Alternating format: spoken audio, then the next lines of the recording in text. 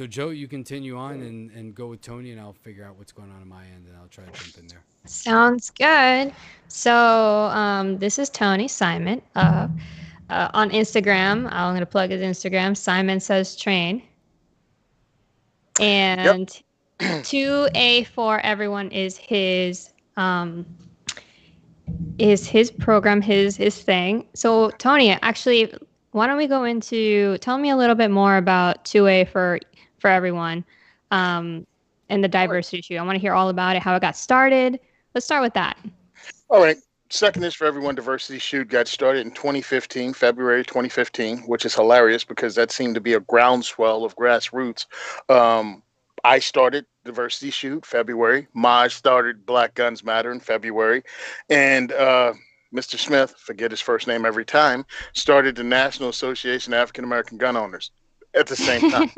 All of us started up in February 2015.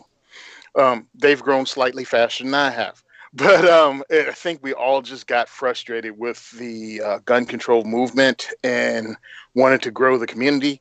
So, me personally, what happened to me is I became a firearms instructor in 2012, and I Mhm. thought I was going to be the greatest firearms instructor in the world here in New Jersey. And Sandy Hook happened, and they had 86 gun control bills in the New Jersey legislate. Sure. Thank you. Words is hard. Anyway, they had that many bills stacked up the very next Wow. day. And Wow. that's when we decided we were going to fight it. Myself and my partner, Sean Fisher from Black Bag Resources, sat down and drafted a letter. It took like 4 hours because we wanted to write a letter to these guys. Hmm. And after we completed it, again, I was new to the firearms community online. So I went into every gun chat, gun room, and posted the letter and go, hey guys, this is real. Here's a letter that we wrote. You can copy and paste it or write your own. We don't care. But please contact your representatives and get the fight going wherever you are. And that started my Second Amendment advocacy work. And then I went and testified in the New Jersey Assembly. And if you Hmm. go to Simon Says Train on YouTube, you can watch the video of me testifying for the very first time. And I was so nervous that I could not tell you one word I said. I know I had said my name, and after that, it's all a blur. It's 3 minutes of me talking. And I think that was the first time I did the whole gun control is a 400-year-old racist strategy speech. Hmm. And that took off a little bit, and people were quoting that for a while, which is cool. But that started my advocacy. Well, when I walked out of there, I was the only black dude that was pro gun that spoke that day. There was 200 of us Wow. there, and all white people that spoke. And I spoke to the groups because by that time, that was 2013, I'd been working with them for a while. Actually, it was 2015. And I said, we need to start something up. Do you guys have anything that gets minorities involved in the legislative side of activism? And everyone said no. How do we start something like that? And I'm like, I don't know. And Sean, my partner, was like, well, why don't you start something like that? And I went, I'm not a starter. People who start stuff start stuff. I don't start stuff. And he was like, well, you see, this is a line I use often. Are you going to talk about it or be about it? Hmm. So I was like, I hate you. And then I called up Anthony Calandra over at Gun for Hire, where I got my training. And I said, Anthony, I'd like to host an event just to get people of color in to learn about the advocacy side. And this is hilarious. He said, what about Thursday? I'm like, in 4 days? He was like, yeah. I was like, and this is the cockiness of me, right? And I think it's just most people because you don't know how social media works. Give me a week and I'll get word out and we'll fill a classroom. That's how everybody is. Give me a That's week. exactly how it It's a is. great idea. Everyone can't wait to do this. So, of course, I think it was 26, 28 people said they'd come. And it was 6 o'clock on Wow. Thursday. By 7 o'clock, four guys showed up. That was it for the entire Hmm. day.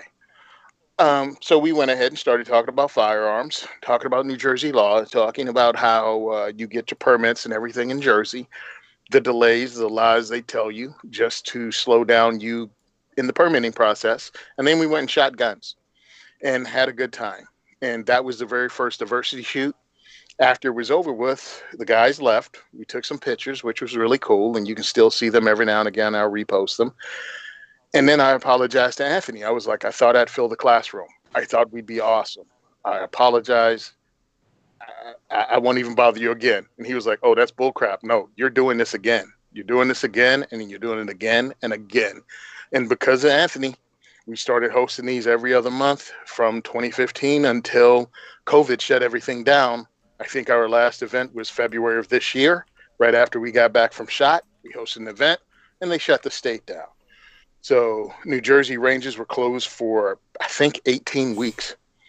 Oh. And yeah, it was ridiculous. And then because Anthony Calandro is such a 2A advocate and a pain in his butt because he has Gun for Hire Radio where he talks about the governor and his failure to protect our rights, New Jersey ranges are only open at 25% capacity. So just like... Well, at 25% capacity, they can't host our events. And that's when the Heritage Guild in Pennsylvania reached out to me and said, hey, we gladly host events here. Because I tried to establish a relationship with them in 2016. We couldn't work things out, but now we did. And to make up for lost time, I'm hosting an event every month this year at the Heritage Guild in Easton, PA.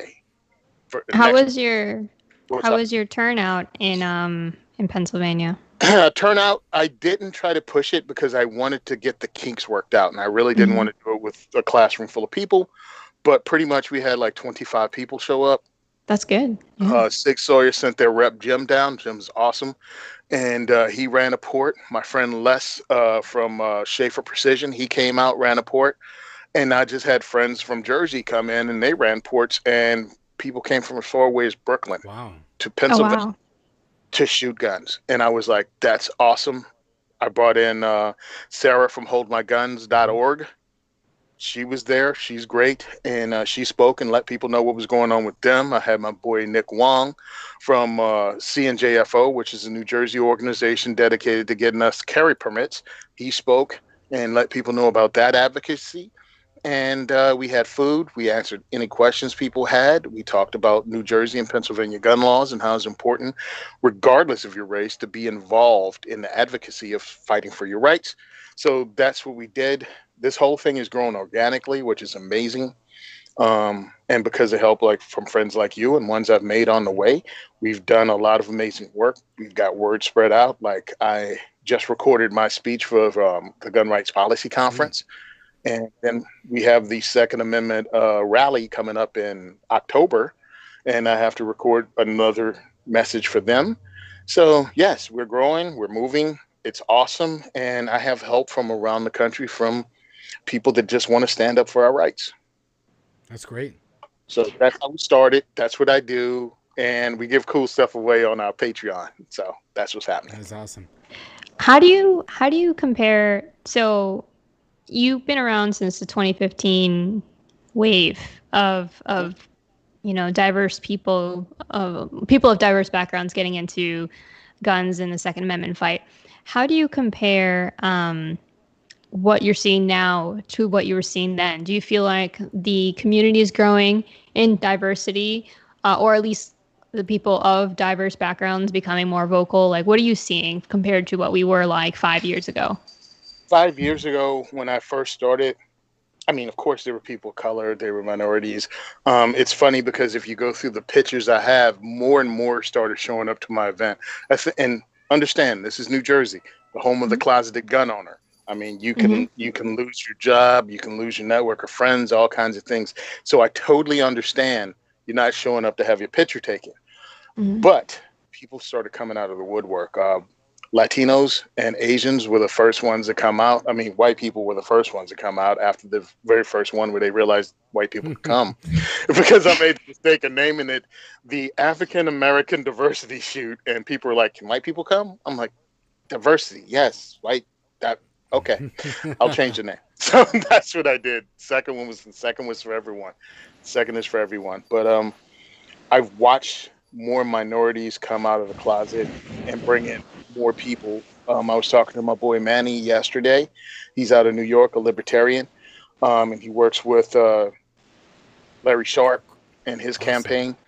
And Manny was like, when I came to the event the first time and I saw you in front of the room welcoming us, I was like, all right, one of us. And I think that's what it is. A lot of people need someone to break the ice, to get you to come to that place where the media and your whole life you've been told it's nothing but white rednecks that like guns, and you're not going to be feel made to feel welcome at the range, and you just need someone to invite you in, and that's what I'm glad I'm able to do, and that's what's been happening, and it's grown. I mean, Mhm. Latinos from everywhere. We have Ecuadorians, we have Cubans, we have, I mean, you name it, Dominicans. We have it out the yin yang, which is awesome. Um, that's what I wanted, and now these people understand. You can come here. You don't even need me to come to the range after you break that ice. Come and bring your friends to the range even without me. But what we'll also do is introduce Second Amendment advocacy groups, and I think getting people involved in the firearms thing and shooting guns and hearing about the lies that they're being told and breaking the stereotypes is great, but unless you create political activism, unless you get some action going, it doesn't really, I'm not saying it doesn't count, but it doesn't have the impact it could have. So Mhm. I bring in Second Amendment advocacy groups, and my job is not to have. Oh, did we lose Tony there? I just lost I audio. think we lost Tony there. Oh, he's coming back. There he is. Sorry, we Hello? lost you there for a second. You got Okay, disconnected for a you're second there, back. Tony. Okay, yeah, I got a phone call actually from Manny. There you go. I think your phone. I think your phone's got to be But rotated too because it flipped my job isn't to sideways there. have members. I'm not in competition with your Second Amendment group. I want you to talk about your Second Amendment group at my Okay. event. I don't want that friction. I don't want that competition. I'm an umbrella for everyone. If you want to come and talk about what you do and recruit people, great. If you're a firearms instructor and you just want to hand out your business card, I don't dig it because that's competition for the ranges, but you can come Mhm. there and do your work and let people know you are an instructor and let them Mm-hmm. look you up. You're not recruiting from, the the attendees, but at least you can let people know what you do. Definitely. That's I what I think you. I think you got to flip your camera around, Tony, real quick. Your phone after you got that call because it seems like it. There you go. Now you're good. so. Perfect. So I don't know if my audio is back. Anybody can let me know in the chat if you want to check it out. I think I resolved it, but I'm not 100% sure because I can't hear myself the way that I have it set up. I can hear you Oh, now. I couldn't hear you earlier just now, but I can hear okay. you now. So chat, let us know. Yep. Yeah, chat. Chat. Let us know if. Well, you'll have to let them know because if they can't hear me, then they can't say anything when I ask a Okay. question. So anyway, so how did you get into firearms, Tony? I think that's really the biggest question that most people have always, is how you got into firearms. Rolando, check your gains. GWeb says can only barely Okay, so hear at you. least I'm being heard. Well, the question is he hearing me through your mic or is he hearing it through my own source? You're not high enough to hear through my Okay, so mic. let's see if I that can't. gain helps. If anybody can hear that better, but okay. Can you guys hear me now? Is that better for you guys or is that worse? Let me know. But anyway, regardless, Tony. So the origin story of when Tony first picked up a gun, his very first time. What was that? Tell us more about that. Well, the origin story is pretty boring for someone that grew up in the country like me. I'm from Southwest Virginia, grew up on a farm in the country where guns were just a part of life. We had firearms. No big Mm-hmm. deal. Everybody had a gun. We had guns in the back of the truck going to school, you know what I mean, in the back window. So it was not, it was cool to me. I liked shooting. I can't tell you what the first gun I shot was. I just know whenever there was a family event, we break out something and we shoot cans and stuff in the yard. Um, it was just a thing. I competed in high school in air gun competitions with the junior ROTC, and then I joined the Marine Corps and did that. But I didn't do a lot of shooting in the Corps. While I was in, the first assault weapons ban passed. Um, and I had no care in the world. Didn't even think about it. Big deal. So what?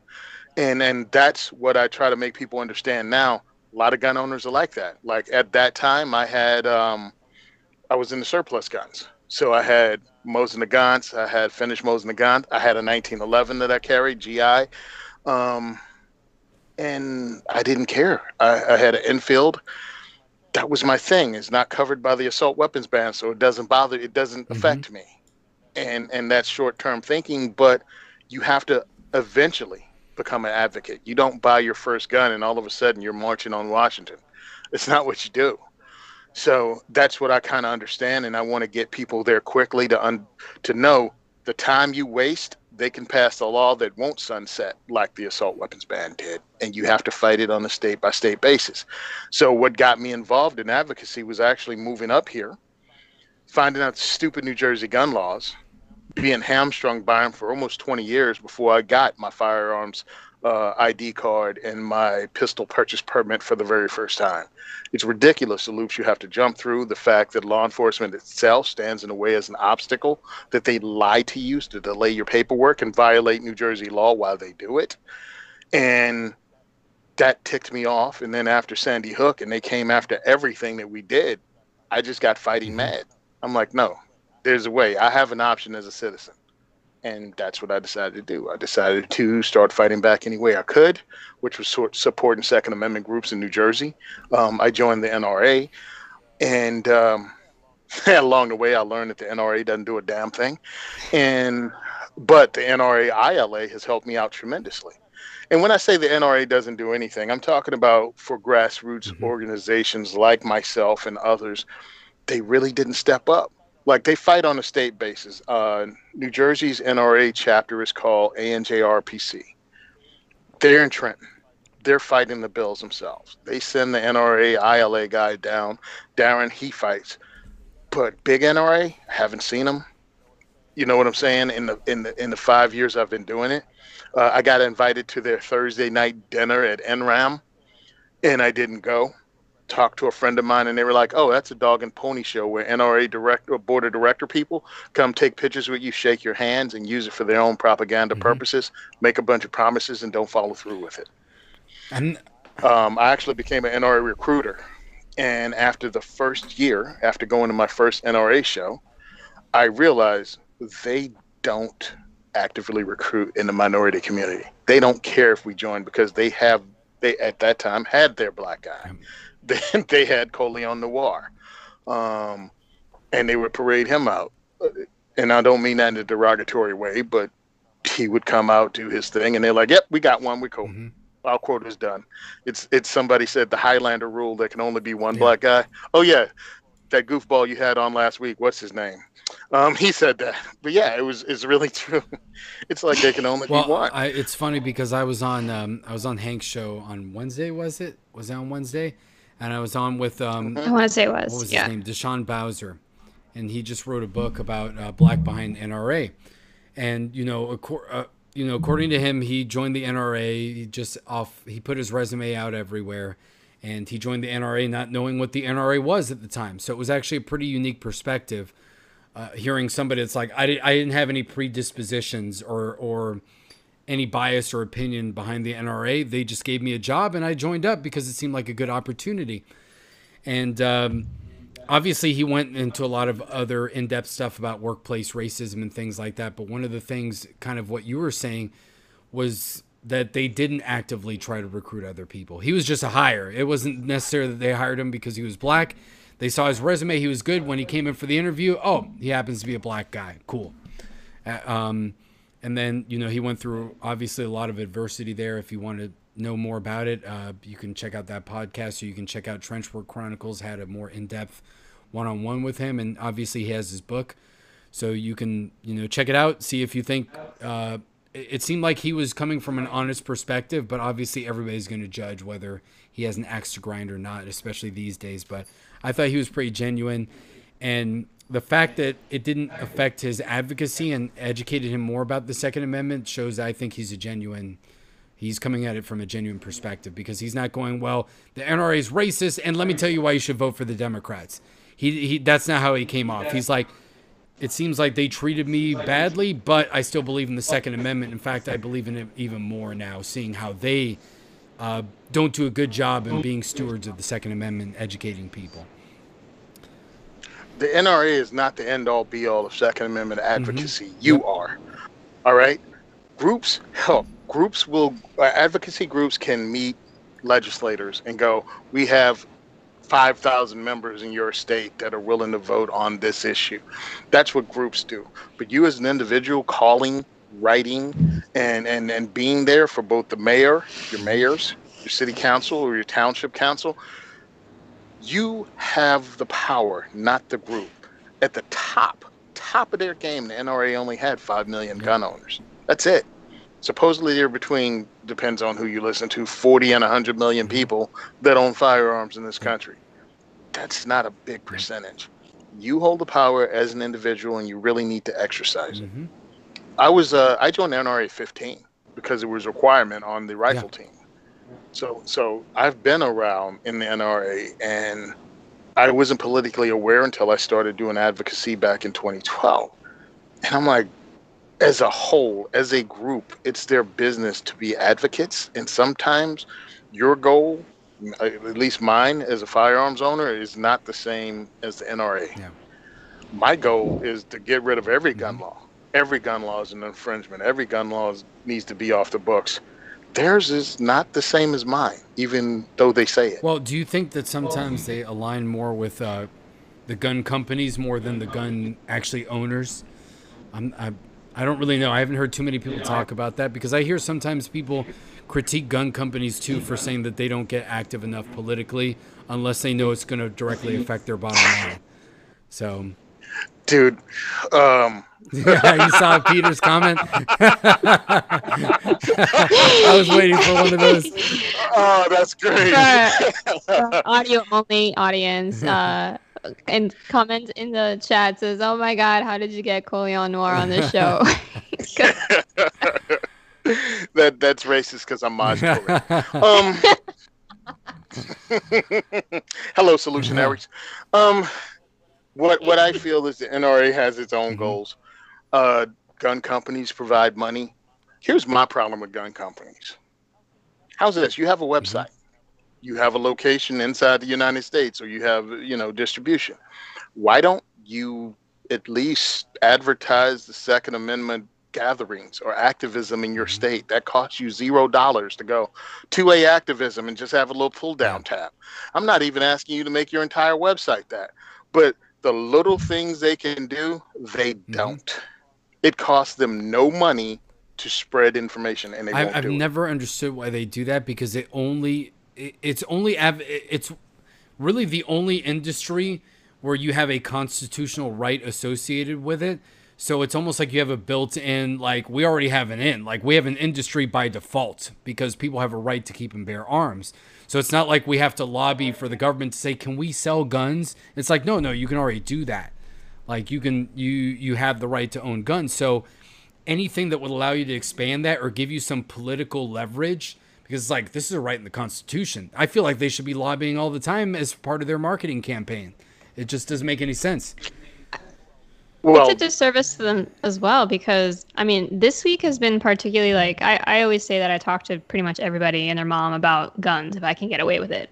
So the last couple of weeks, I'm becoming more and more disillusioned. I had somebody tell me, I ran into a former coworker who I hadn't seen in a few years, who I knew he was a gun owner, and he asked me what he'd been up to, and I said, I knew he was a gun owner. So I was like, I was going to broach it with him, and I said, well, I got into, I'm doing a lot of Second Amendment advocacy in the community.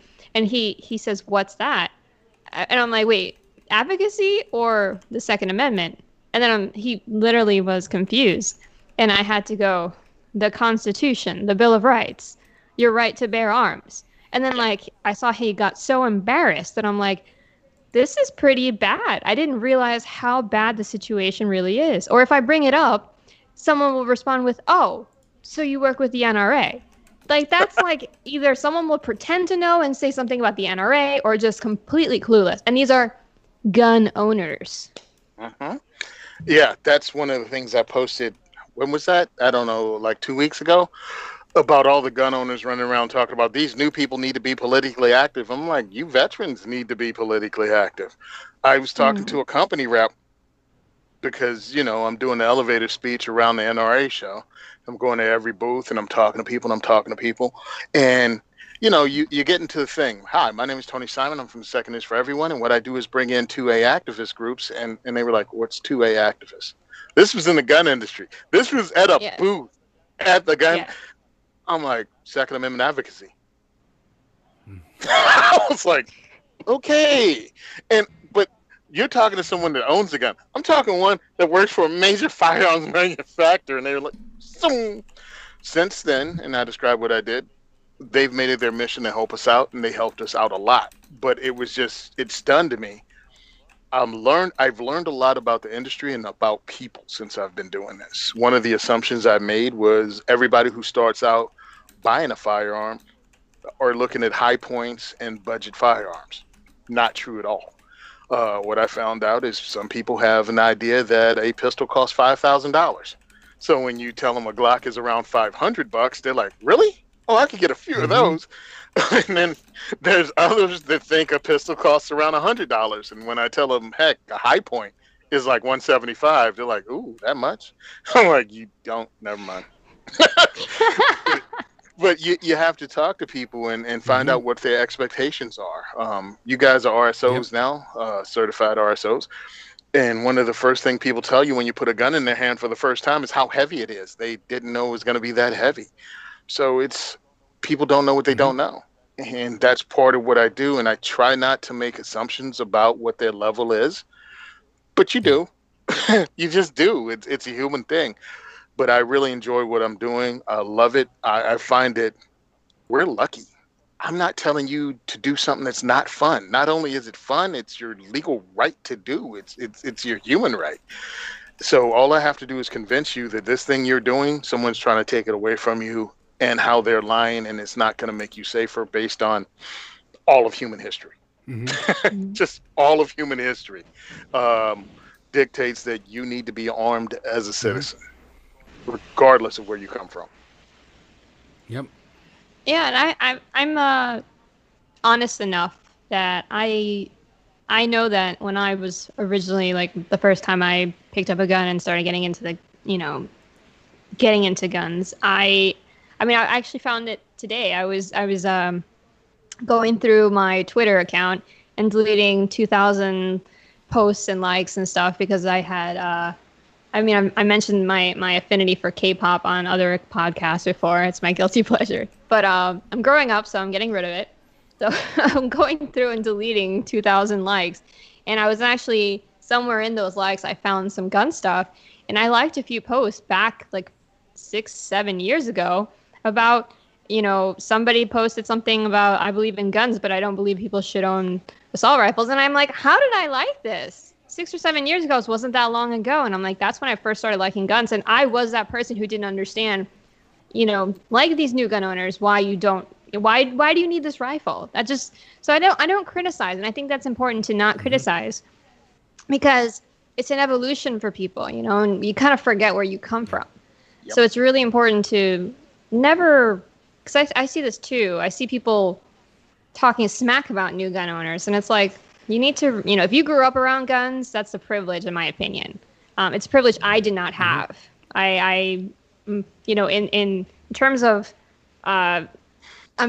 years, it's been a while now, but it's still fairly new to my life compared to some people who've been shooting guns since they're 7.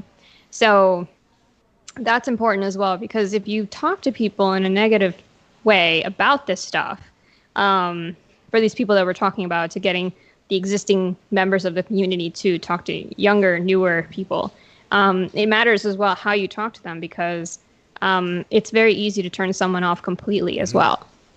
And remember, they didn't have that privilege. And it doesn't help when we get our gun culture pettiness involved. Oh, you bought one of those. Oh, you bought it in that color. Shut up. Just shut up. This is inside baseball stuff that we bicker about that an outside person has no clue and really doesn't need to be caught up in. They don't need to get caught up in your 45 versus 9mm versus 40 battle, because they know they bought a gun and it's black. That's as deep as they go. I think the closest parallel is cars, as far as that's concerned, because and then on my side of it too, I'm in IT, so I see it with like computers and gaming, like people who build computers and get into that stuff. Obviously, it seems to be a masculine thing. It's toxic masculinity, but no, it seems to be like anytime that there's brand attachment or that there's power or effectiveness involved, then people get really committed to it. So as far as that's the same thing with guns in the caliber battles, it's the same thing with cars. Like, oh, a 4-cylinder turbo is garbage. I got a V8. That's all I need. That's like saying, oh, a 45 is the only thing that'll get the job done. So you get into the same arguments, just about different things. That's really what it is. Speaking of ammo, I guess the joke's on everybody for, that dissed on 40. Is 40 one of the rounds that are easy to find now compared to 9? Yep. Oh, and especially my post the other day about 45 gap. Oh my God. It's like, man, some people took that way too seriously. People get really butthurt over stuff. It's really funny. It's like, okay, dude, I made a joke that's not really a joke because I really need to get a life. So 4:00 in the morning, for some reason, I fell down a rabbit hole on the internet to find out exactly how much does 45 gap cost per round now, and where is it available? Well, it's available almost everywhere, including self-defense ammo, and it's still the same price it was 6 years ago. So funny. So it's at 40 cents a round now. But yeah, the 40 and well, I'll put it at 40. I don't know about 45 or 357. I've heard people can get 45 ACP better than 9, but I don't know how much more difficult it is. But I've seen people. Well, those rounds that everybody said were no longer relevant and obsolete are easier to get. They're kind of ammo apocalypse proof. Yeah. and that's all. So, buy what you buy. But I have a lot of new people who now want to get into firearms and can't find ammo. One of my guys that work for me just got a FN 509. Where do I get ammo? I'm like, well, the 3 years I was telling you to get your pistol purchase permit? Yeah, well, that's when you should have done it. So now what's happening is you're just going to have to pay 80 cents per round for full metal jacket training ammo, and it is what it is. Mm-hmm. Screaming Skull Saloon in the chat actually says he was actually having a hard time finding 5.7. Wow. That means Ruger must have sold a lot of those pistols. That's exactly what it is. Ruger messed it up for everybody. The small supply they had, everybody bought when they went and bought those 5.7s. And the last ammo apocalypse taught me the lesson on 22. Oh my God. So I just started 22 every 2 weeks. I'd purchase like a brick of 22, and I'm set. So when you see a lot of pictures coming from my diversity shoots and we're shooting lever actions and 10/22s, you'll know why. But we're going to be in this ammo drought probably until 2021, the beginning of 2021. Oh yeah, definitely. I definitely think so. That's what we've been stockpiling on too, mostly. Like, we got our reserves of 9, 223, and 5.56, and then after that, we just 22 is the only thing we can buy. So every time we go to Walmart, I'm like, I'm gonna take a brick of 22 because that's what they've got. So I'm just gonna take. And it's funny now because now I'm telling Joe, I was like, maybe I should build an AR-10 because I can still find 308 and 6.5 Creedmoor at Walmart at normal prices. So I was like, I should build a 6.5 or 308 AR and just call it a day, and slowly build up the ammo for it too on that and have another option. I have to justify the stuff I use. I don't want to introduce somebody to a 308 on the indoor. And no, we have them there, and every time someone brings one, I go, I don't want to introduce somebody to a 308 on the indoor range. God, is it loud. But we're in Pennsylvania now, so hopefully if anyone brings one, they can bring a suppressor along with it. There you go. I'm just saying, small hint. If you bring it a 308, suppress it. Definitely. So how is Jersey? How are their restrictions going now? What phases are they in? Are they even saying what they're going to do, or is it arbitrary all around like a lot of the states? It's arbitrary. Yeah. It's arbitrary, and anyone that stood up against Governor Murphy, their business as an entire category is going to pay. Gyms won't open because of the gym in South Jersey that refuses to stay closed, which I totally understand where he's coming from. Anthony Calandro and the other ranges in New Jersey have been fighting Murphy since he got in, and now they're stuck with 25% capacity based upon nothing. Is New Jersey doing? I saw today that there's a big lawsuit in New York City for restaurant owners who are suing the mayor for the 25% capacity thing because I don't think is it even 25% capacity in restaurants? Yeah, I'm not I even think it sure. is. I feel like it was even like they weren't even allowed to open in indoor dining, and winter's coming, Yeah. so they're actually suing. Is do you know if Jersey's doing anything along those I would lines? I wouldn't doubt it. I wouldn't doubt it's right behind it because it's ridiculous. It's arbitrary. They made up a number. They had the entire time COVID's been going on to figure out how they can open these businesses up, and they don't know anything. They don't have phases. It's it's proof that you cannot trust the government to get anything Hmm. right. It's Hmm. just that simple, and that's why I try to equate the Second Amendment to things that people can understand and what they're going through. And I'm like, look how arbitrary 25%. Where did you get 25%? What medically did you come up with Well, 25%? it's like Like, it's why we can't allow more than 10 rounds per magazine, Tony. It's the same reason. The same reason you can't have yeah, restaurants at 25% is the same reason why you can't have standard capacity magazines. Because they said so. yeah, he Yeah, made it up. they said so. He made That's it it. up. And and to listen to, and this is why it's important because most people are good and most people assume others are good. So when you're talking about Second Amendment advocacy and the fact that your legislators don't know what the heck they're talking about, they go, well, maybe they just don't understand. I'm like, no, it's willful ignorance. They don't want to understand for the most part. And the way you make them understand is to actually talk to them and go, listen, if you vote for this, I'm going to do everything in my power to make sure you're not reelected. I'm going to campaign against you. If I have to volunteer for another campaign, I will. And you just have to let them know that. I mean, be polite, but be understanding that they're going to lose you as a Yep. voter. That's all. I mean, that's all you can do unless you want to run Hmm. yourself. And one of the things you do is remember all politics are local. So if you start on your local level, you have a much more weight in what you Hmm. say. In Trenton, New Jersey, it has a population of 250,000. I work as a election poll worker every year, twice a year, and you had to go to classes when I lived in Trenton. And you go there, and it has 50 seats in their city council, where they host a city council meeting of 250,000 people. They have 50 chairs, and most of the chairs have spider webs and dust on them because people don't go to city council meetings. Now, if you showed up with 25 people to a city council meeting, he'd look at you like, oh my God, we have to find out who this guy is and what he supports, and just show up every time. The way to become an activist is to Yep. show up. That's the secret. That's the truth. It is the absolute truth. Oh, Joe, you're muted. Sorry. No, no, in Skype. In Skype. Sorry.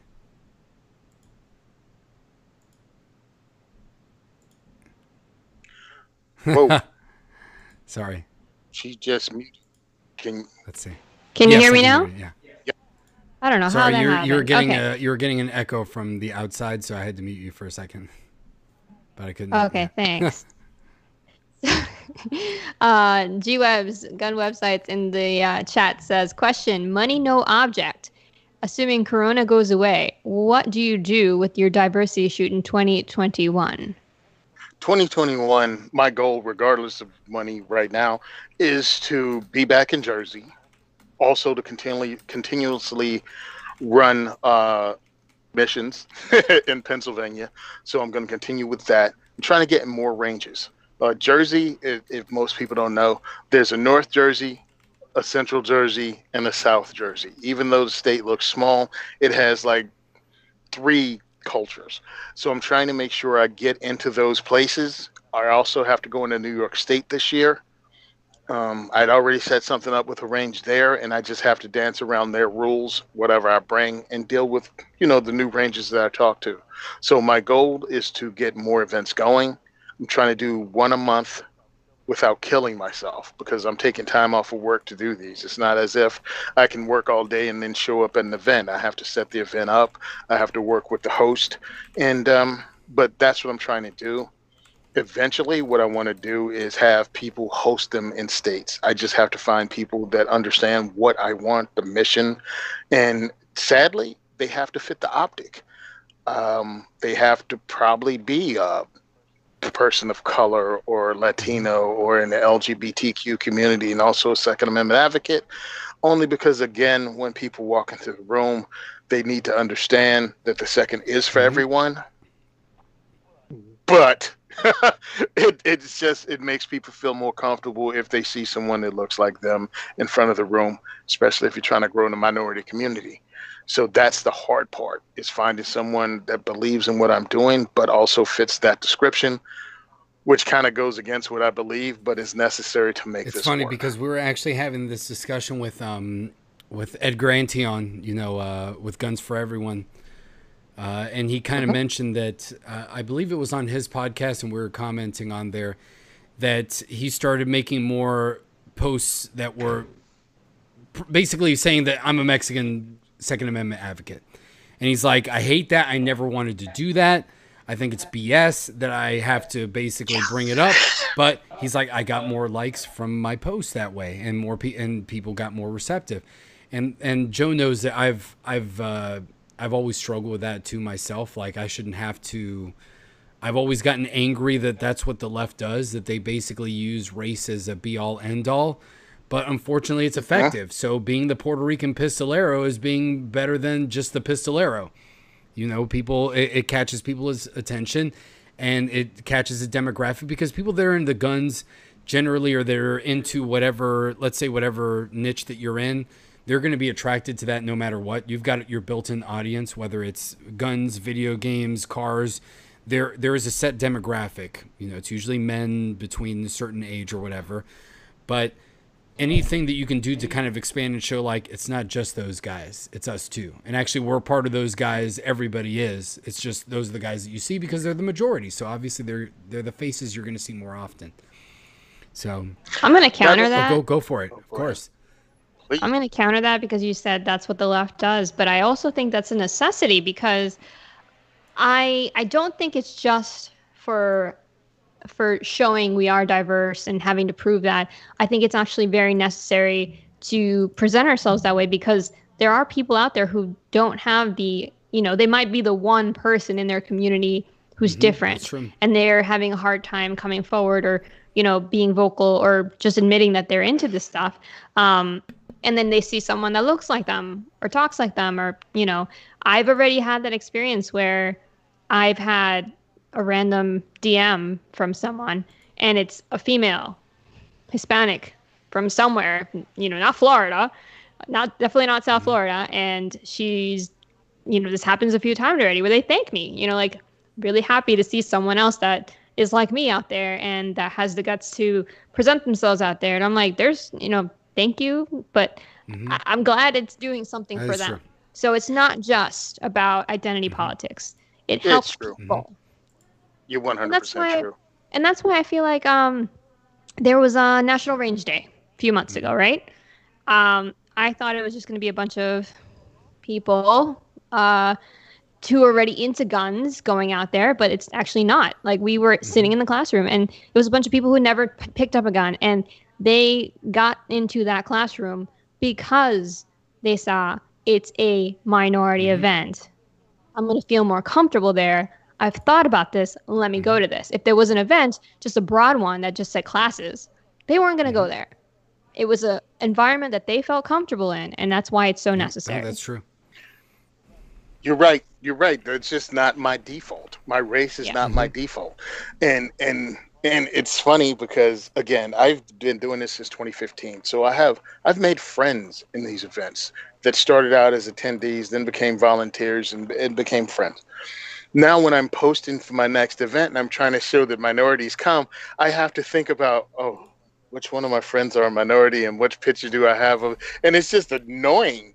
It's like, that's not why they're my friends, but that's why they have to be in the picture for the optic. And it's just, that part is frustrating, but you're 100% right. It is necessary because people make certain assumptions based on who they see in the picture.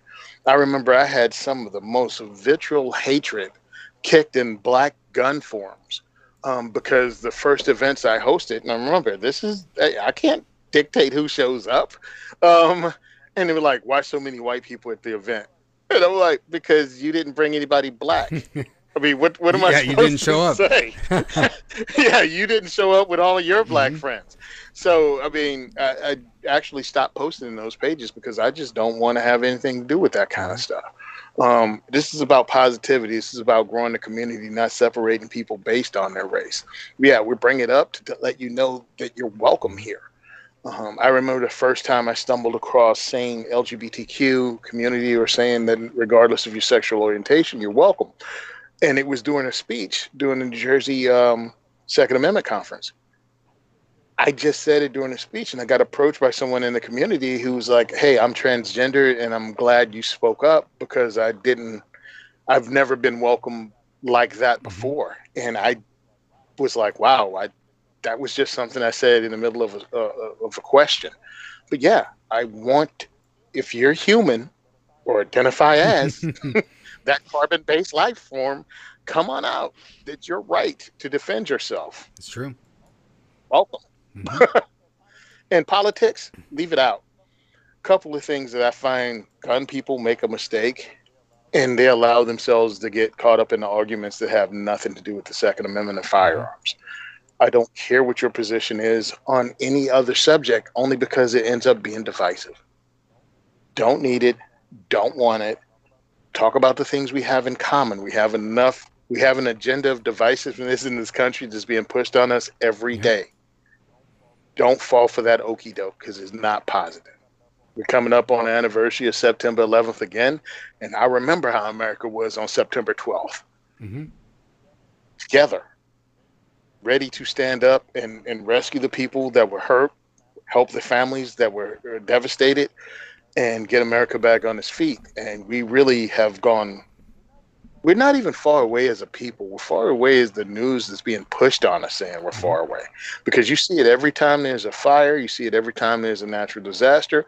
People get together regardless of their backgrounds and help each other Yep. out. But the news media keeps telling you that, oh, this is the worst it's ever. And I love it when they say this is the worst race relations has ever been in America. I'm like, really? Because history and my lifetime tells me something totally different, especially when a 23-year-old white kid told me that about 6 months ago. He's sitting at my table going, this is the worst blacks have ever had in America. And I looked at him I'm like, like, you weren't around. black, right? Like, And Segregation, man. slavery. I mean, come That on. wasn't that long ago. I'm like, you know, I'm black and have been like for a really long time. Like I joined the club early Mhm. on. And no, it's If no, anything, really, I I've can never agree said that they're worse for the least amount of reasons as before. So if you take an aggregate of how the state of the United States is from top to bottom without listening to what the media tells you, and then you see how people are behaving, then you'd be like, there's no logical reason why you should be behaving the way that you are. So I would say it's bad in the sense of you have no reason for you to behave this way and feel like it's that bad, unless it's your individual circumstance, which everybody has their own thing. But usually when you talk to somebody, you can be like, well, what have you gone through?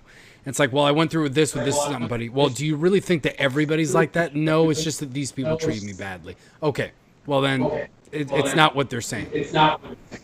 we have more options to fight discrimination than we've ever Mm-hmm. had. We have to exercise it. And I think one of the sad parts is a lot of us, regardless of your race or background, has stopped being politically active and use that power of a citizen to affect Mm-hmm. change. Like a lot of people just sit back. I don't vote. I mean, 70% of the people don't vote during non-presidential Drives me elections. crazy. Drives me That's so crazy. that gives away massive amounts of your Mm-hmm. power. Again, as someone who works the election polls, I was working a primary in Jersey. My area had 562 registered voters. 25 people voted that day. I'm like, that is ridiculous. I can't even do the maths. Well, But I've that's a seen that lot less before. than Yeah, because in high 70%. school, I used to work polls as well. Because at the time, that's when they started getting voting machines in, and somebody got the bright idea of, hey, the students that are learning IT in high school, they can run the voting machines because they need tech support. So we're like, whatever. So they trained us. The vendor actually trained us on the voting machines, and we volunteered at the polling places, and we got like volunteer credit hours for it for high school. But Sat around with a room full of octogenarians all That's what it day. was. Yeah, I was the youngest. I was with a bunch of other senior citizens. I was the youngest kid there. I was like 17 or 18. I did it twice, so 17 and 18. And I mean, that's how it was. But I was flabbergasted. The first year that I did it, I was in a polling station that was really busy. So I saw a lot of traffic. But the second time, it was like what you said. It was like 5 people came to vote the entire day, and there were like 500 registered at that polling place. It was just like, wow. At least there was 500 registered. I was listening to sports radio. It's cute that sports are so lame now that every time I turn on sports radio, because I love talk radio. That's what I usually listen to on my commute. And every time I turn on sports radio, I have to like double check the dial because I'm like, did I accidentally go to the news station? Because my sportscasters are now always talking about politics, which is like crazy. But what can you expect in 2020?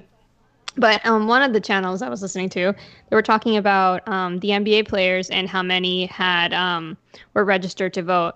And apparently the source said it's 20% of NBA players, despite being so active on social media platforms about politics, only 20% of them had been registered to vote. And also, I heard that Colin Kaepernick, not getting into Colin Kaepernick in terms of what, you know, his deal is or whether you like him or not, but he is also a non-voter. He is not registered to vote. So look at that. You got to put in work. Being loud on social media is great, but if it's not followed by actions, you're just being loud in the echo chamber. Congratulations, you've done nothing. And way too many firearms owners do nothing. So don't be one. Get involved. And again, the reason I host a diversity shoot is to introduce you to the Second Amendment groups that are doing something and go, hey, you don't have to wait for a group. Go to diversityshoot.com right on the front page. You put in your zip code, it will give you every elected official from your dog catcher to the president of the United States and a way to contact them. Do it. Don't be afraid. I even have example letters of what you can write. Don't wait until there's a mass shooting to jump on the bandwagon. Let them know that you're watching them now, not when everything's at risk. And it's easy to say, but it's a holiday weekend. They're coming in Tuesday. Jump on this weekend sometime if you have some time. Get a letter, copy and paste it, throw it up, and just go, hi, my name is, and I live in this district, and please vote no to any upcoming gun control. And if you want to dig deeper, you can go to places like Firearms Policy Coalition and find out what's happening in your state or what's happening on the federal level, and you can write the name of bills in. But start. That's the way to do it. You don't have to be perfect. You can stick your toe in the water by doing that. You don't have to jump right in. You don't have to go to DC for a rally or your state capital. Get involved. Heck, just share Maj Touré's event that's coming up in Atlanta on your social media. That's the Solutionary Summit coming up on next weekend. I think it's the Friday through the Sunday. Tickets are still available if you go to Maj Touré's you can find him on his social Instagram. media. He has a link. Yeah. Yeah, I mean, there's ways to be a part of this without leaving the comfort of your couch. So please do so, everyone. Well, it's funny because people are so quick to be, you know, there's obviously not a fear, because I can understand if people were new gun owners that they might be afraid of outing themselves, if you want to use that terminology. But for guys that like no shame posts like I've got 20 AR-15s with 100 round drum mags and I don't care about anything. It's like, well, you have nothing to fear. Just become politically active then, because you obviously don't care that you're out there. You post pictures of your guns, so you're not afraid of people knowing that that's what you're into. So you just got to do it. Like attach the other side of it. And then for the people that are afraid to show that their guns, you can lobby anonymously. You don't have to go on social media and let your entire family know that you're into it. That's between you and your legislator or your mayor or whoever. Just write a letter to them and say, hey, I'm a constituent. This is where I live, and I don't want you to vote for this stuff. And if you do, I'm going to actively vote against you. So... Yep. Absolutely true. You don't have to be completely 100% out of the closet. My parents don't know that I do this. My whole family doesn't know that I do this. And Yeah. I use a pseudonym as well, so they can't find out, hopefully. Yeah, it's all right. My whole family knows I do it. My coworkers know I do it, and yeah, I keep getting looked at sideways at family functions. They're like, "Why don't you ask Mr. NRA over there?" I'm like, "What do you want to know? You can't insult me at this point. This is what I do. I'm sorry, but I've dedicated a significant portion of my life, my money, and my time doing this. And yeah, I'm here. Ask questions. If you want to insult me, go ahead. But I grew up a fat kid. You're not gonna get under the skin. I've been attacked. I mean, heck, my hashtag is the what largest pound for pound gun bunny in the industry in America. I ain't scared. Let's go. That's the truth. That is the truth. So let's go through a few of the comments here. I know G Dubs, yeah, great shirt. We'll go into the story behind that too, because that's a great one. G Dubs says that your minorities as newish gun owners getting into the community and participating. You're minorities because you share what you're doing online with others, and you're minorities because you're doing it as a couple. I thank you for getting past all of that and whatever else you do. And he's exactly right. And because this is kind of something that I harped on a few weeks ago on the show too, that even within the gun community, we are a minority within a minority. Joe says this all the time. How many gun owners that she runs into, and she just told a story earlier, that just don't know anything about their rights or anything like that. It's like, I own guns because it's cool or because I can defend myself with it, but they don't even know why. Like, why are you able to defend yourself? Where did that come from? It's not just, now, obviously, we believe that it's an inalienable right given to you by your creator, or just it exists by your virtue of existing, whatever you believe in your origin story, whether it's God or just by virtue of you existing, you have human rights. It doesn't really matter. Like, you should know that that's what they are, and that the Constitution protects those rights. They're enshrined. The Constitution doesn't give you those rights. It just shows these are the rights that you have by virtue of being a human being or an American citizen, if you want to get specific to the U.S. And this is what they are. The government is supposed to protect these rights and make sure that they're not infringed, even though that's not what they do these days. But that's the concept behind it. And most gun owners don't know that. When you let them know, they're like, I never knew that. That's really fascinating. So... And also jumping into the history, because people go, oh, well, it's worse now, or it's easier to get a gun now. And I'm like, pump the brakes. 1934, you could have ordered a belt-fed machine gun shipped to your front door. Like, you wouldn't have to go through anybody for anything. We've come a long way. That's the slippery slope. That's the death by 1,000 cuts. And we need to fight it and say no to everything, not only now, but push back. And try to get to where we were. Try to get rid of the NFA. Try to get rid of the machine gun registry, suppressors being a thing, short barrel rifles. All of that needs to go, because it doesn't stop a criminal, as has been proven over and over again. And all it is another way for the government to get involved, to throw another artificial, arbitrary hurdle between you and your right. Oh, yeah, and to get money for it.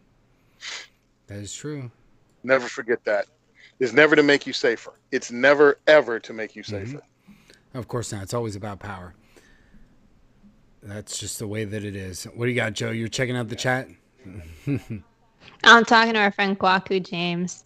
Yeah, he said my parents might know. And no, they know I'm a gun owner. They definitely know I'm a gun owner. I have had the conversation with all of my family members about that and have tried to convince them that there's nothing wrong with it. I've talked a little bit about my parents being anti-gun and my family being anti-gun, which I find very confusing because my parents were gun owners when they were younger.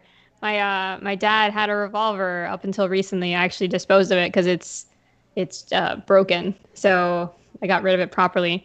But and by that I meant I put it in my safe. He blew the cylinder on it. It hit the bottom of the closet years ago. But my mom grew up shooting rifles. My grandfather was a gunsmith. So I just find it so absolutely mind-boggling that they come to America and then they suddenly get, I don't know how, brainwashed into thinking that guns are scary when they grew up with guns. I will never understand that. Sorry, but yeah.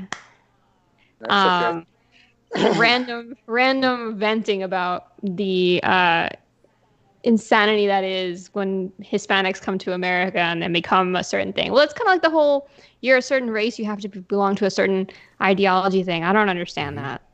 I I've questioned that my entire life. Remember, Joe Biden said you're not I'm black like, if you don't vote for him too. So that seems to be how it works. If well, it got to me because the blacks have never sent me my membership card. I mean, I've been a member for a while. I was waiting for it in the mail. Nothing, just more and more excuses every time I called the front office. But my whole thing is I don't need to fit into a niche. My mom told me to be me. That's it. Like, just because someone looks like you doesn't mean they're your ally. Just because someone that doesn't mean they hate you. She gave us that early. Judge people by their character, who they are, and how they treat you. Okay. I mean, it was just that simple. I figured if I listened to my mom and just did what she said, everything would turn out right. It worked for me in school. It worked for me in the Marine Corps. My friends were my friends. I didn't base it on anything outside of they were human beings, and however we interacted, we interacted. Some people were disappointment, and they'd smile in your face and ended up being snakes in the grass. Okay, I don't talk to those people anymore. You get no more of my energy. Yeah, keep it moving.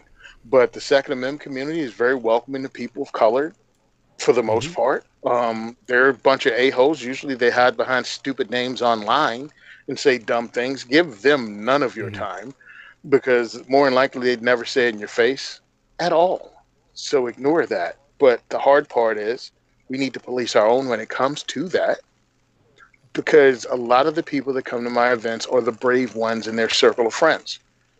So when you have I'll go ahead and go the Muslim lady that shows up because she had a friend that was a Muslim dude. He bought her. She's shooting guns for the first time. And it's not what she thought it would be. It's really great. Everybody's welcoming. I post the pictures online. And then somebody posts, "What's that Haji doing there?" Ooh. And I'm like, I could use this at a teachable moment or I can get rid of this as quickly as possible. That particular one I got rid of. Why? Because she's showing people in her circle of friends, hey, these are the pictures up online of the event I went to. And now you have this dude saying this. Well, all of her friends have told her not to come because everybody's a redneck, hateful, and hates Muslims. They're going to zero in on that one comment and go, see, I told you. So, yeah, I got rid of it. Yeah, sometimes we have to police ourselves. No, I think that is very important, especially on the internet, because you have people that make seemingly a living just going on to people's pages just to troll, because that's what they get off of. It doesn't matter. You'll see somebody that I was like, I've never seen this person on my comments before. They just came out of nowhere because you happen to hashtag one thing that's not entirely Second Amendment, so you pull in these trolls, or somebody shares your post, and obviously they've got all different types of friends, and you never know who you're going to get. So it's disappointing to see, but it's not necessarily, you can't take it as a reflection of the community. It's just society has a bunch of a-holes, and they're out there, and they love to get attention, so you just knock them out when you can. I was about to say that it's not just in the 2A community, because I have a long history of doing different things. I have ADD, so I just jump from hobbies and from causes. But it's not like I change causes. But when I was much younger, in my teens and my early 20s, I was an animal rights activist, which always surprises people. And the reason I left was because the community was absolutely toxic, and there was just so much infighting. So I'll definitely tell you this, as crazy as this sounds, the animal rights community was a lot less inclusive and a lot less nice than the 2A community. I'll definitely take the 2A community in terms of personalities over that, believe it or not. I kind of can see where you're coming from, because the 2A community has different levels of advocacy, and you can come in at those different levels, and it's cool. No one's ever, usually people aren't trying to out advocate each other. Yes. But it's like, nah, that's just not the way it works. But I think everyone needs to at least be involved in some way. You got to put in the work. At least you have to use your civic duty to vote and make your voice heard. I had the governor's number on speed dial. I mean, on my phone. It's like, boom. It's me again. It's no, sorry, buddy, but Damn that, Tony. you created. Yep, it's like him again. Darn. Yeah. Hey, bought a new pistol. Hang up. I want to do that though. In my mind's eye, that's funny. In real life, my governor's so petty, he'll have me pulled over every day of the week. He's just I go crazy when I hear what he has to say. Yeah. When he said he wasn't really thinking about the Constitution. Oh no, he said, no, it was. What is that, above my pay grade or something like my that? God, I was just like, how is it? You're the governor of a state. That is your pay grade. That's your wheelhouse more than anybody else. I should know it as a citizen, but you should especially know it as the governor. Like, if I don't know it, it's whatever. Like, it's shame on me, but on you, shame on everybody for allowing you to get elected. You know, it's just crazy. Yep. So somebody in the chat says, do you have an XR15 bullpup? I know where he's going with that. Yeah, I picked it up in Germany. How's the kick on it? But it kicks a lot, and every time I put it down, it would go off and try to blow my head off, so I got rid of it. Gotta be careful. If that wasn't already old, if there weren't already plenty of places that you could see the joke about that, then I would bring it up. But if you guys don't know, then you don't know.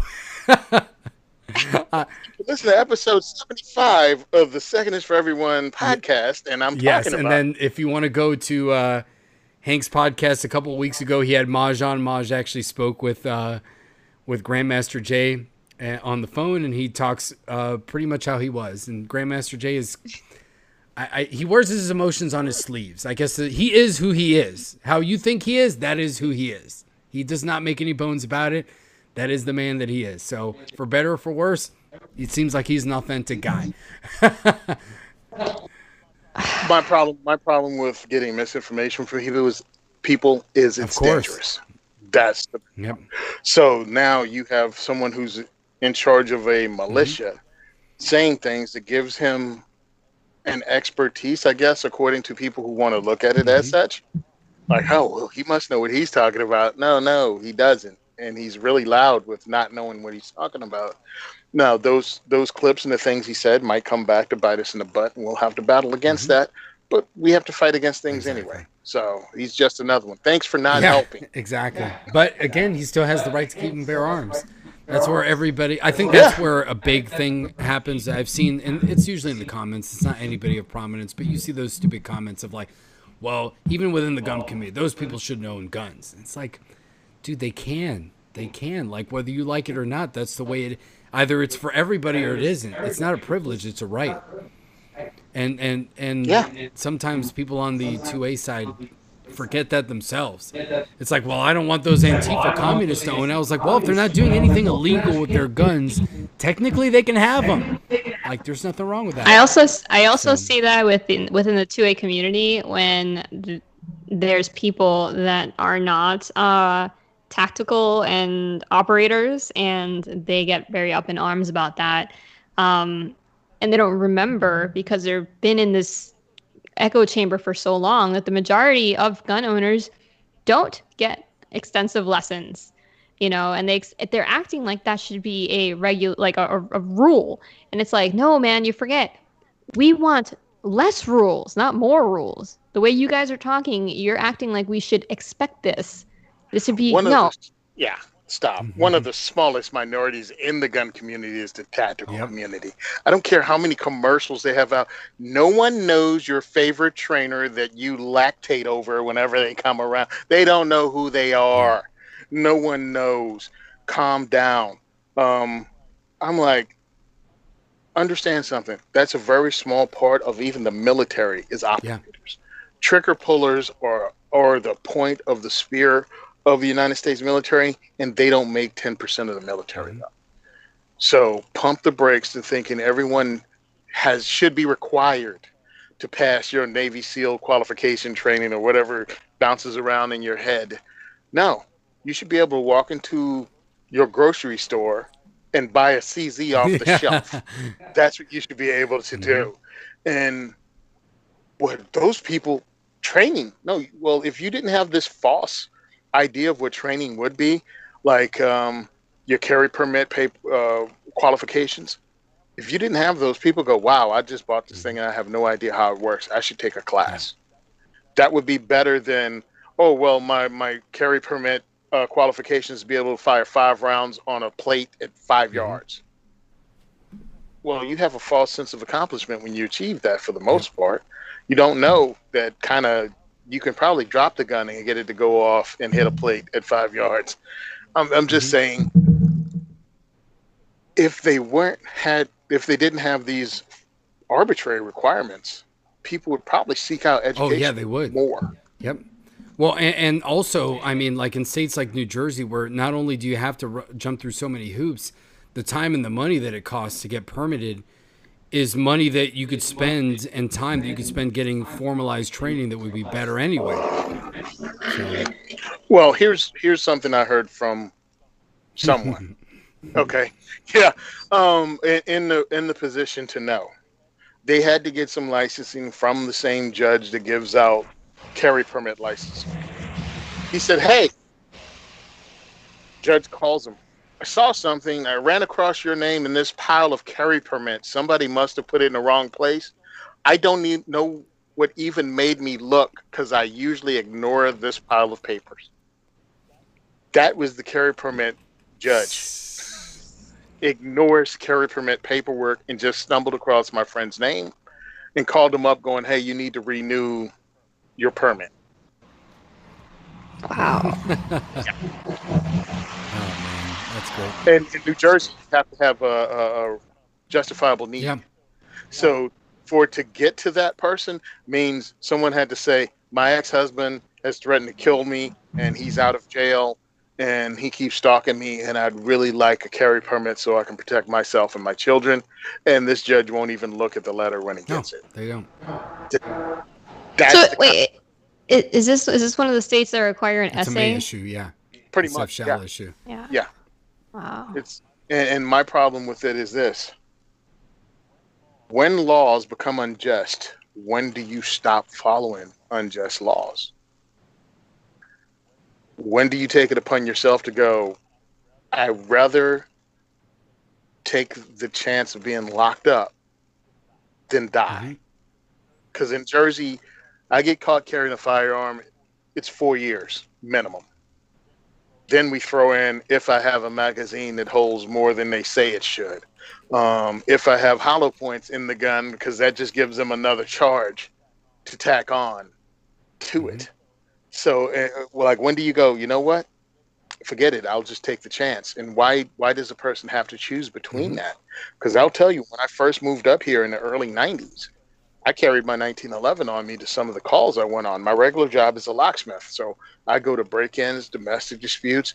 As the saying goes, don't go to stupid places at stupid times with stupid people. Well, as a locksmith, my job is to do all three. So now I'm at a place that got broken into in the middle of the night on a holiday weekend in a warehouse. And if we know anything from every movie we ever seen, that's where the bad guys all congregate, in the warehouse. So I remember 4th of July back in the early 90s, someone had used an axe to chop a hole in the door. So I go there and I'm like, all right, what do you want me to do? Just secure the door until the sun comes up. We can get someone else in here. I'm like, there's a hole in the door. Yeah, they used an axe. I'll be right back. Went right to my truck.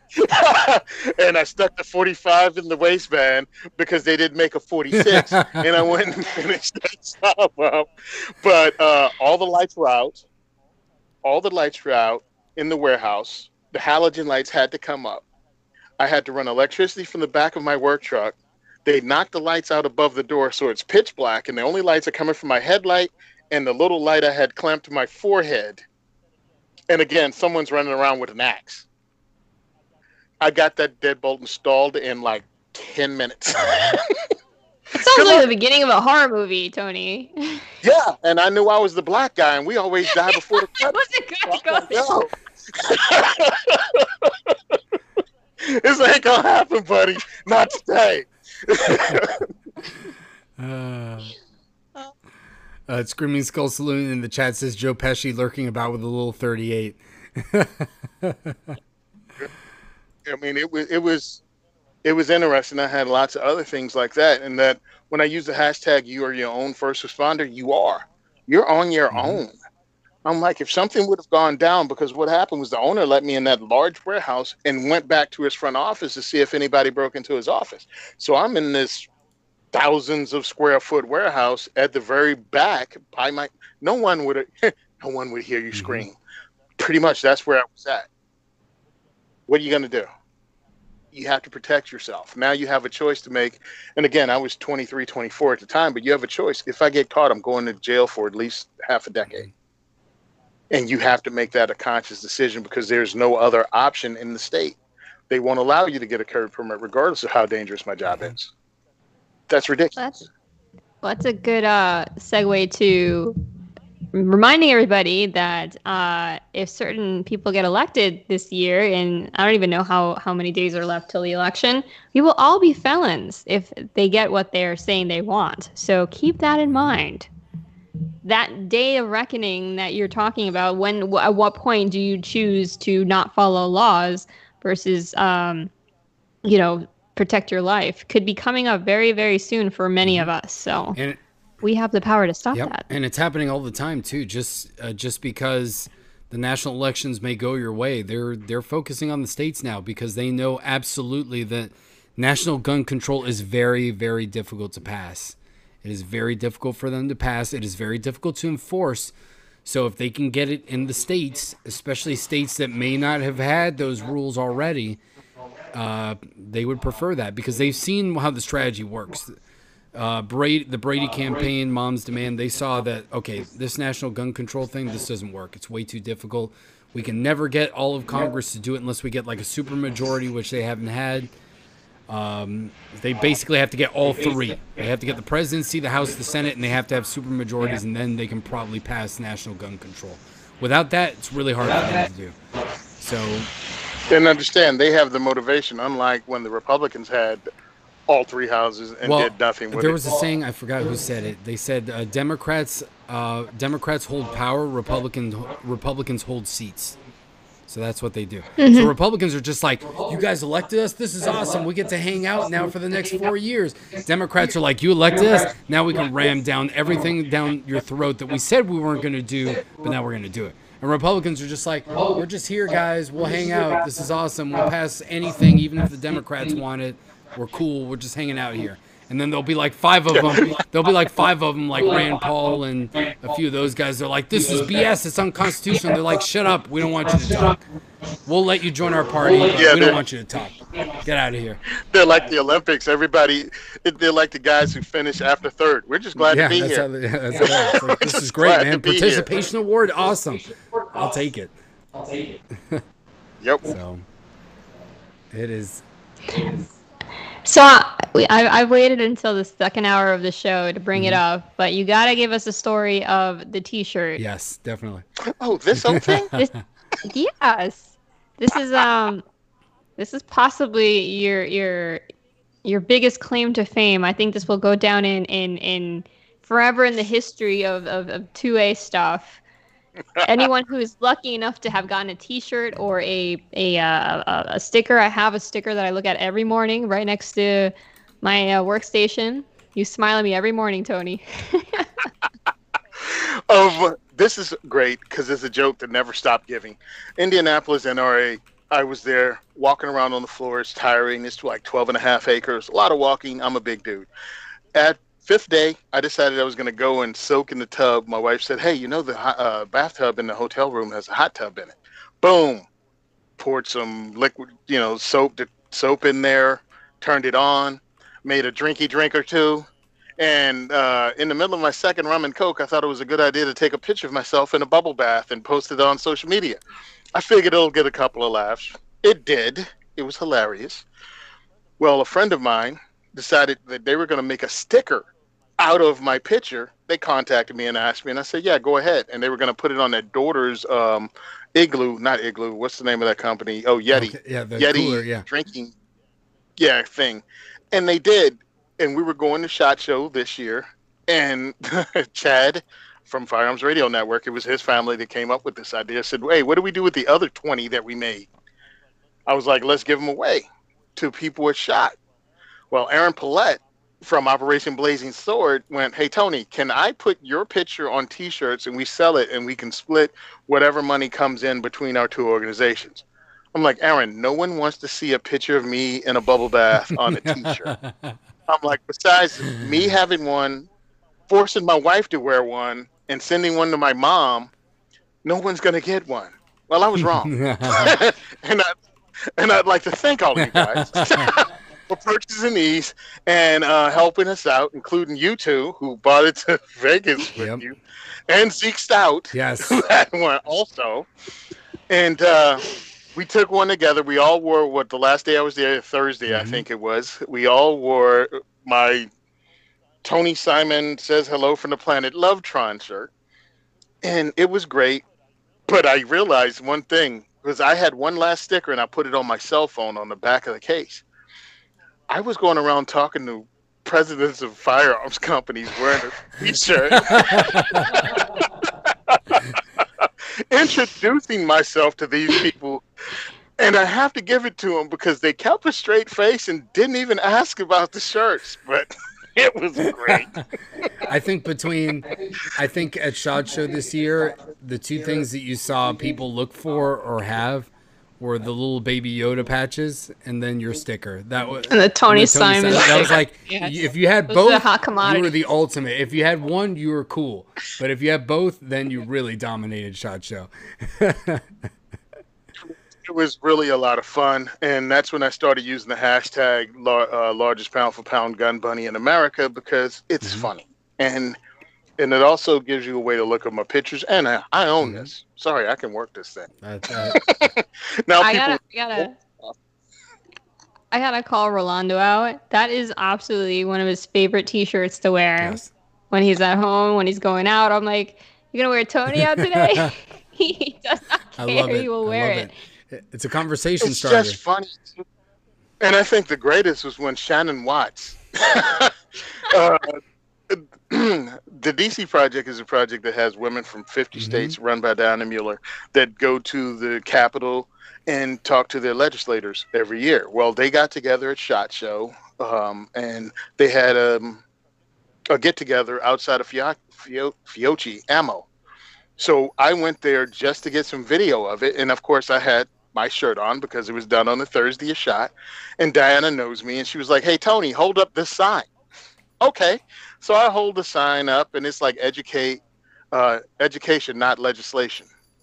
So I'm holding the sign up because that's their saying, and I didn't know a news crew was there. So the news crew pans the entire thing, and of course they make sure they don't get a picture of a dude in, as in my face, but it got a picture of my shirt clearly as it's panned in the crowd.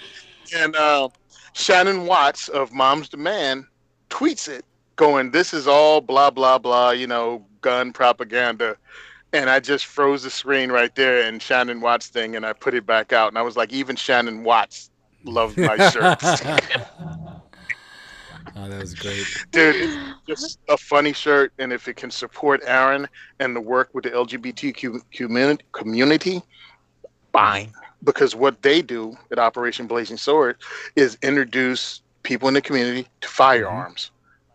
By introducing the firearms instructors, and Operation Blazing Swords pays for the ammo, and just instructors come and teach people from the gay and lesbian community.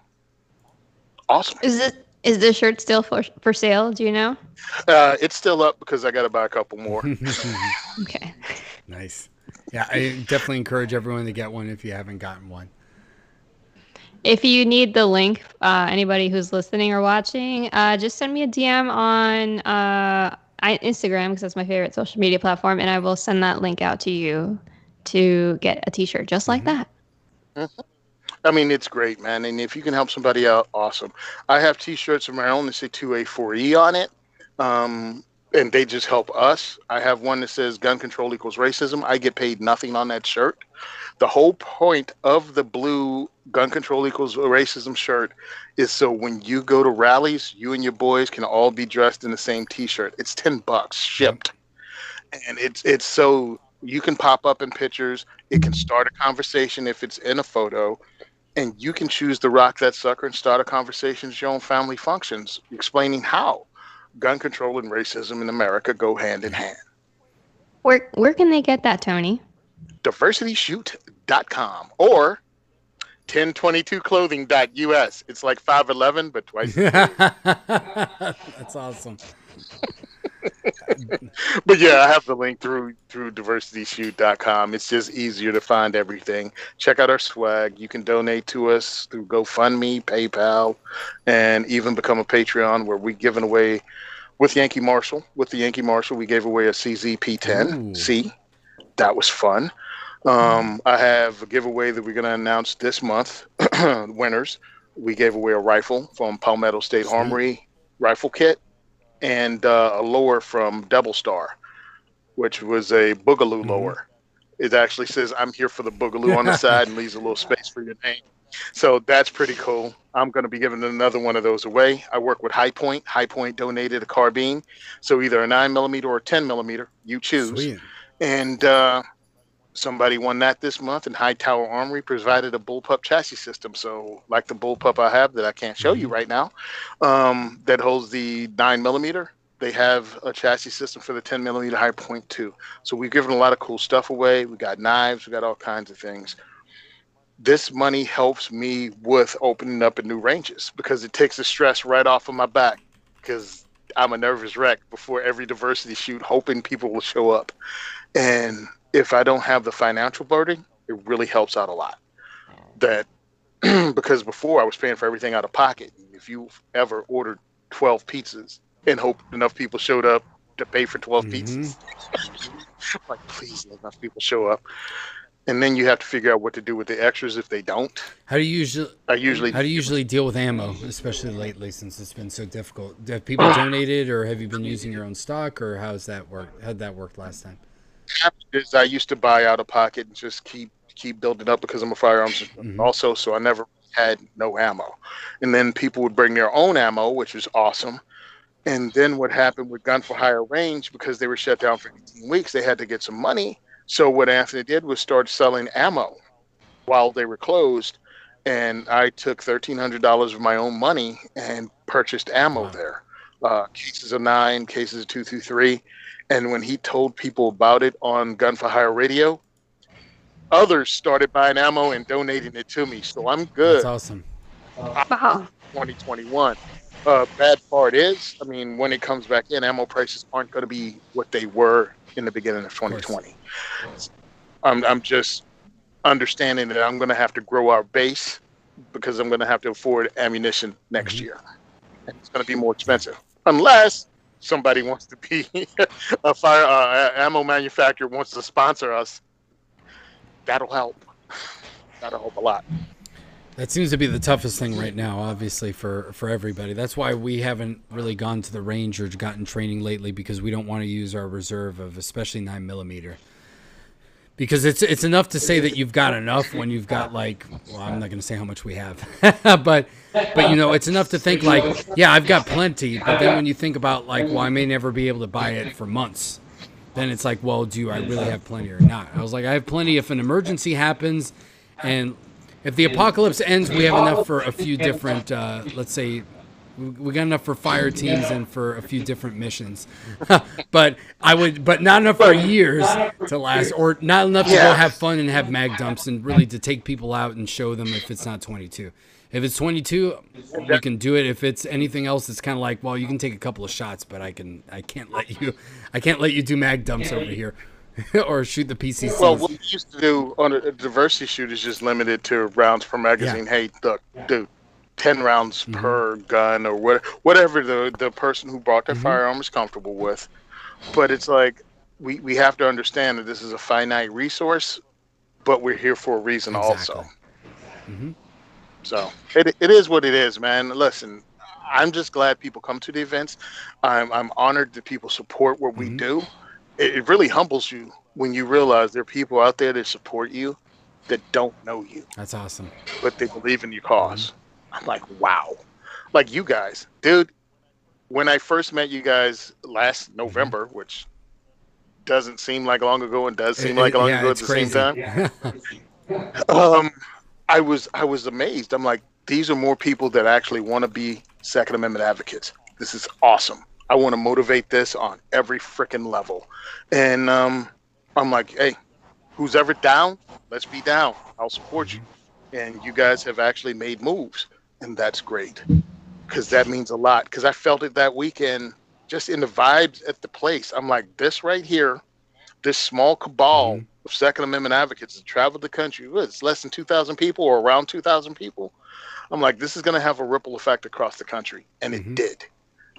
It manifested itself mostly in Virginia, but everybody in Virginia weren't from Virginia. They came from all over the place. They were 50,000 deep in Richmond. And as somebody who's a Virginian, who identifies as a Virginian, that's where I was born and raised. I was really, really proud of that, and saddened partly because I couldn't be there. And the other reason I was sad because my fat butt was wedged in the back of a Frontier airline plane on the way to Vegas. Yeah. That hurted. I felt like a Jello mold in the back of that car, in the back of that plane. But I was saddened that I couldn't be a part of something that historic, and I really feel that was historic. But as Second Amendment advocates, we can't rest on our laurels. That has to be repeated in every capital in every state. We have to continue that energy into 2021. Whenever this pandemic is over, we have to be out. We have to be in the streets. We have to participate. It just has to be done on the county level, on the township level.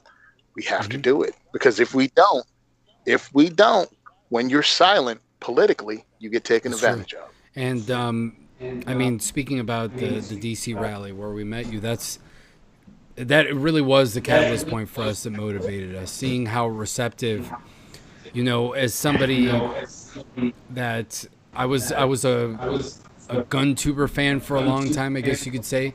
So I've been into guns for, you know, pretty much as long as I was legally able to. I had a lot of friends that were veterans that got me into firearms when I was 18. So my dad was in the Navy, but he never owned firearms. He was never against it. It's just not anything that he grew up with. So you don't know what you don't know. I'm not against it. You have the right, Second Amendment. I believe in it. I uphold it, but I just don't have guns. So it was my friends that were a little bit older than me that went to Iraq and Afghanistan that came back and taught me, you know, the importance of self-defense, the importance of the Constitution, all that stuff that really got me into guns. And I think the DC rally just did such a great job of galvanizing it for a normal person. You know, the group that we had was great because we were able to have, like, I'd heard about you before that because I'd heard you on a few different podcasts. So I was like, Tony Simon, this guy's great. He's doing great work with 2A4E.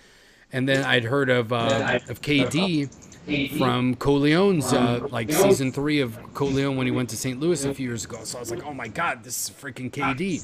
I know all about KD. He's awesome.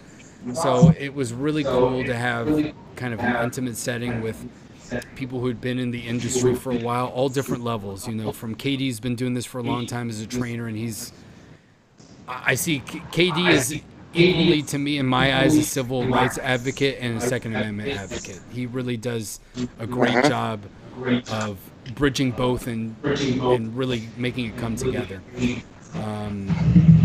And so it was just a really encouraging event. It was great to be there, and it really motivated me a lot. And we weren't sure what we were going to do at the time, but we're like, we have to do something, even if it's just getting out there and introducing people to guns, writing to our politicians, it doesn't matter. And the evolution of how we came from that point, and how encouraging, you know, guys like you and everybody else were. Carrie Sloan, and obviously, who else was there? Cheryl Todd. Rebecca Schmoy, Tim Knight was there too. So I mean, we just had a great group of people, along with the other normal people like us that were brand new advocates. And so it was just absolutely fantastic to go there, and it was very encouraging. And the more that we got into it, like I said, like I was harping on earlier, we saw so many. The one thing that really has inspired us is that we think that the black gun movement and black advocacy in the gun movement is having a renaissance right now. I think there's a lot of great examples like yourself, obviously Argo, who we had on last week, KD, Coleone, Maj. You have a lot of really great leaders and examples right now. And we didn't necessarily see that in the Hispanic community. And we never set out with a goal of wanting to be that, but the more that we've seen it, we're like, we at least need to be a face to get people out there, because even if we're not going out there, I don't want to be Corleone Noir in the sense of the fame and things that come with that. If that were to happen and it's as a result of us bringing good, then that's fine. That's cool. But that's never been the goal. In fact, we've always wanted to be a little bit more anonymous.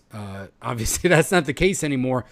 But as we've gone along more, we've seen that it is beneficial for people to put themselves out there. So our goal has always been to be not only to show, like, okay, there are Hispanics in on this. It's to show that there are millennials in on this, that there are people who have no background in guns that are in on this. I'm in IT, Joe's in healthcare. That there are couples that make this something about it. So that's even another layer, that you can see a husband and wife doing this together. So it's like, it's not just, this is what the dudes do and they hang out and this is what the boys are doing all the time. And women are like, oh, well, whatever. My husband goes out and he shoots these guns. No, it shows that it really is, again, to go back to your organization, the Second Amendment is for everybody. And everybody of all different circumstances. That actually reminds me of a story, Rollo. Which story? We were actually at a gun store in what is it, the one where I picked up it was the day that I picked up my CZ. Okay, yeah, so shoot straight. We'll so plug them. there was there was a couple to the left of us while we were waiting for them to get everything straightened out with my new handgun that I was very excited for. And it was a black gentleman and his I'm assuming girlfriend or wife. I think it was his wife. So he was talking to the guy behind the counter and looking at I don't remember what he was looking at. I think it was some long rifle, some long gun, right? Was it an AR? I'm not sure. I think he was looking at an M&P 15. I think. Yeah. Okay. Anyway, so he was looking at the gun, all enthused, and she's standing there, and then she sees another woman, and then she kind of like looks at me, feels that thinking in her head, here's someone who can understand my struggle, and then kind of like locks eyes with me and goes like, can you believe this? And like rolls her eyes. And I'm like, lady, I'm here to pick up my gun. I was like, and this is not my friend. She was like, and this is not my first one either. It's not even my second or third. And she was like, oh my God, these people are crazy. She looks over and goes, yeah, I can't believe he's buying an AR. You know, CZ makes brands, right? No, because I think he was talking about that his first rifle was a Draco. So he was like, man, but I really want an AR-15 too, because, you know, hey, you got to have both. And then so she's like, oh, can you imagine him having two different rifles? Like, that's crazy. Why do you need two different rifles? Like, you got one. Why isn't that enough? but then, like, we are the wrong people to give you any sympathy, lady. But G-Dubs in the chat is like, it's funny, but you open her mind. So yeah, so she sees that it's like, here's a couple. It's not just her husband that's talking to my husband. They're geeking out about guns. She's in on it too. So it's like, so now you almost gave her, like, it's socially acceptable. Like, you're not going to be the only woman. You might be one of only like 10% for now, but you're still going to have friends. And there's plenty of examples that we can show you. So even if your friends aren't into it, there's plenty of other friends you can make too that will be into it. And then maybe your friends will be into it once they see that you have other friends that are into it. So. For sure. And I think I told her, I asked her if she'd ever shot one before. And she said no. And I said, well, don't knock it before you try. It's a lot of fun. So we definitely left her pensive about it. So hopefully she got around to doing that. But yeah, you never know. You never know. Yep.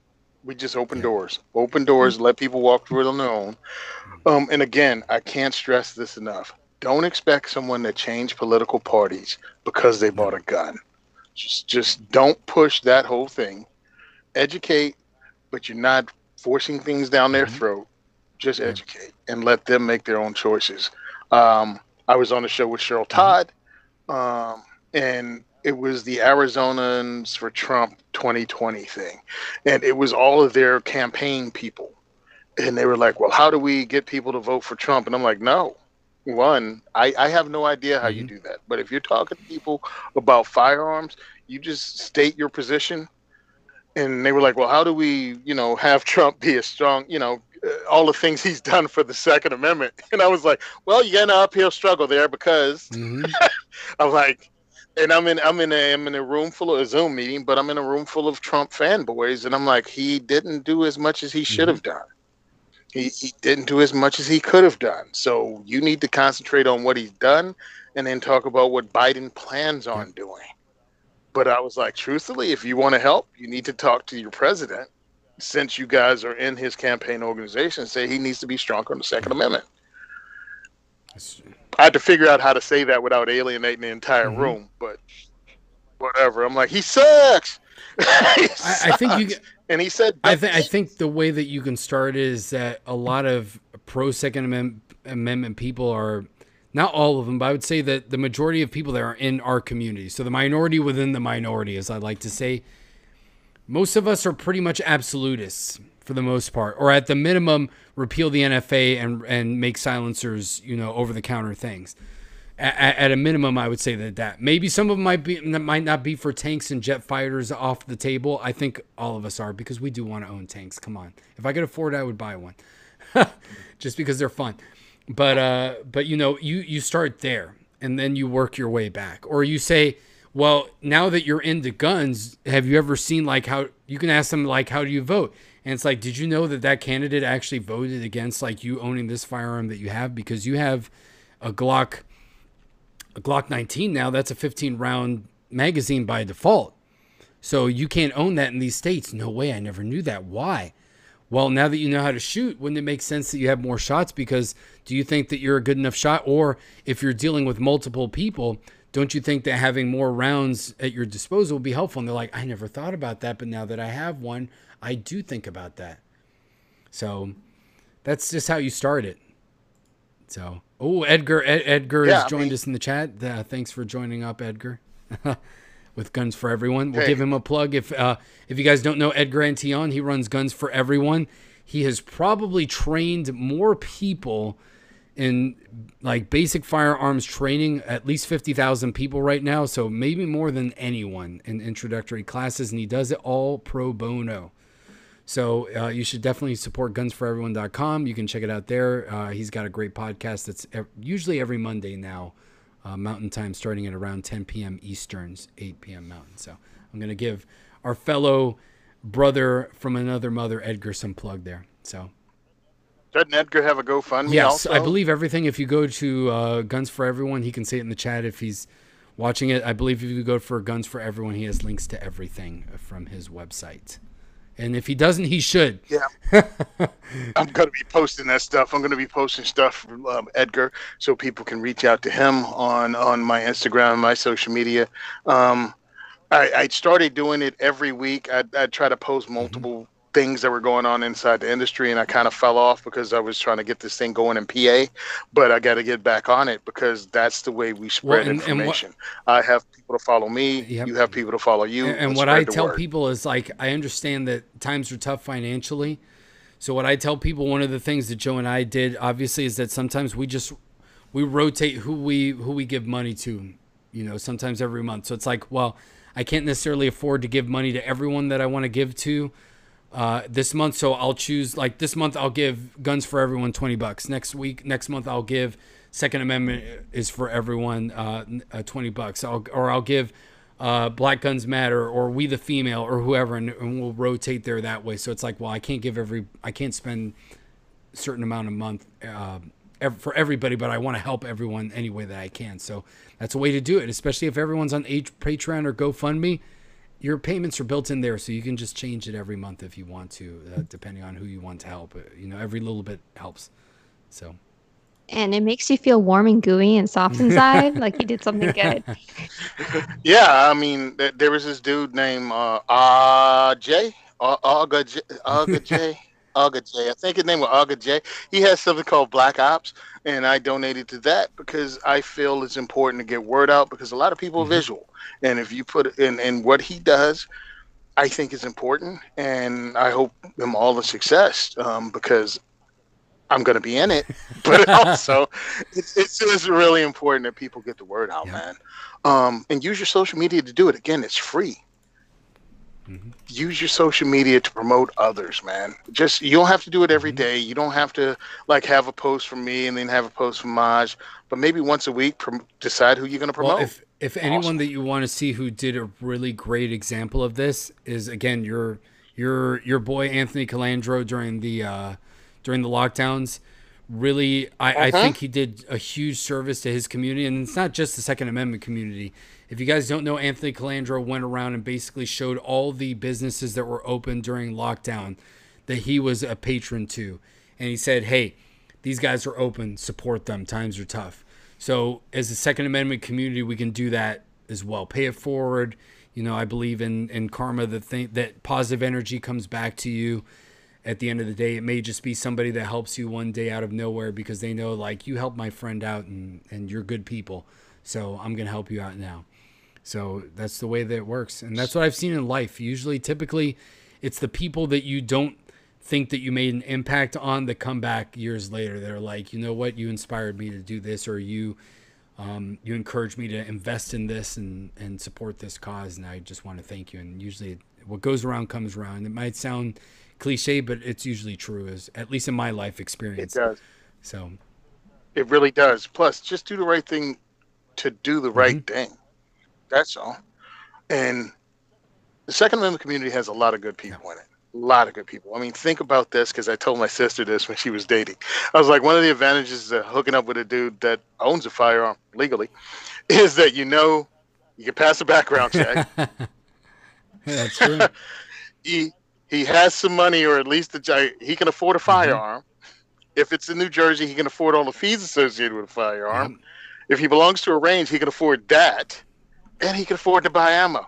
So at least that part, he's got a job and he hasn't been to jail. That's a good step up from a lot of people that some women date. So that is absolute truth. Hey, it worked out for me. First time boyfriend who was a gun owner. Look, 10 years later, still together. And I also made what many people would consider either a rookie or just macho mistake, which the first gun that Joe ever shot was a 45. But hey, that's all I had at the time. It was the only gun I had. So it's like, if you want to shoot, you got to shoot a 45. That's the way it works. Well, mine was, I took her to the gun range in Virginia, Gun World on Midlothian Turnpike. There you go. And got her a 357 Magnum to shoot and put 38s in it, because I'm not stupid. Loaded it up with 38s and watched her carve a hole in the middle of the target this big. I mean, it was like, whoa. So I was like, all right, well, here, try this 9mm SIG 226. I didn't tell her how semi-automatics work. She drilled it right between the eyes. The brass shell ejected, hit the wall, bounced back, and hit her right between the eyes and fell on the counter. She thought she'd blown her own face off. She placed the gun down and walked outside and hasn't been on the gun since. That was in 2008. Oh, no. Rookie mistake. Not explaining things to her. Yeah. I get so much brass whenever I shoot a 1022 and I shoot an AK, because I'm left-handed. For whatever reason, AKs, anytime I shoot in an indoor range, because AKs just have such a strong ejection pattern that, boom, it will always bounce off the side and come right back at me and land right on my neck every time. So I'm just like, Joe's seen me come back from the range or even SHOT Show. She's like, what happened? I was like, I'm left-handed. And she's like, you didn't say anything. I was like, it happens all the time. That burnt brass doesn't bother me. It's just like, whatever. I'm going to have a mark later. It is what it is. Or especially when I shoot my Kel-Tec Sub 2000, for whatever reason, the way that I hold it, I always get my right arm right near the ejection port, and it doesn't have a brass deflector or anything like an AR-15. So I just end up with these little black marks everywhere, and it's either little circles from the casing landing there or just gunpowder marks or just burn marks. I'm like, whatever, that's what happens when I shoot the Sub 2000. I'm not going to shoot right-handed, so it is what it is. Yeah, I got a scar on my right forearm from whatever we were shooting a few months ago that never went away. So I was thinking of getting a little. I'm not sure how I feel about tattoos. I have one, and I'm very fickle. So I already it's only been there for like 5 years and I already regret it. But I was thinking about getting a bullet bill right over the scar of the burn. I thought that would be kind of cool. So we'll see. I'll think about it. It's all cool until your grandmother and hey, grandma, what's that? Whatever. No, it's a funny story about the one tattoo I do have. And wow, I realized I just said 5 years. No, it's been there for like 12. It's been there since we got time goes by. We started going out. So I was yeah, like, it's we've been been there together for like 10 12 years.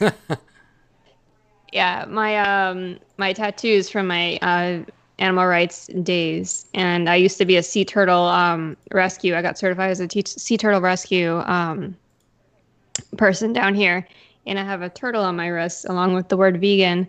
So I'm no longer a vegan. So I might have to do something about that. So yeah. Oh, that's funny. Yeah, no. I mean, obviously, looking at me, my body's a temple, so there's no reason. I'm sorry. My body's a... Never mind. Oh, man. It's a big temple. It's a super church. What can I say? But, yeah, dude. I mean, we all grow, we all change. Hopefully I'm a 2A advocate and I do this until somebody else take over. I want to motivate people. I want to motivate dudes like you to take it to the next level. I'm just doing me, hopefully working behind enemy lines here in New Jersey, New York State, Pennsylvania. It'll help. And it'll just grow this community in any way I can. And I'm humbled by the people that help. I'd like to thank all the people that helped. And it is what it is.